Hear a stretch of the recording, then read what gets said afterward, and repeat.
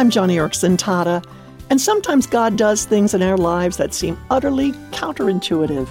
Like, I recall being at a conference, and right before I was to speak, there I was backstage in terrible pain, hardly able to put two words together in a sentence. The timing seemed crazy.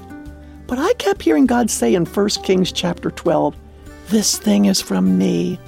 And that was a source of comfort. Right then, I cast myself onto the Lord. I begged Him for strength.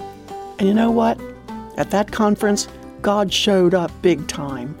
So remember, for each interruption, for every weakness, God is sovereign, and He's always got a purpose.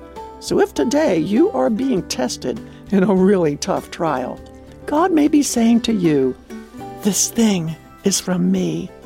So hold on. He's sovereign, and you know what? His purposes are always, always good.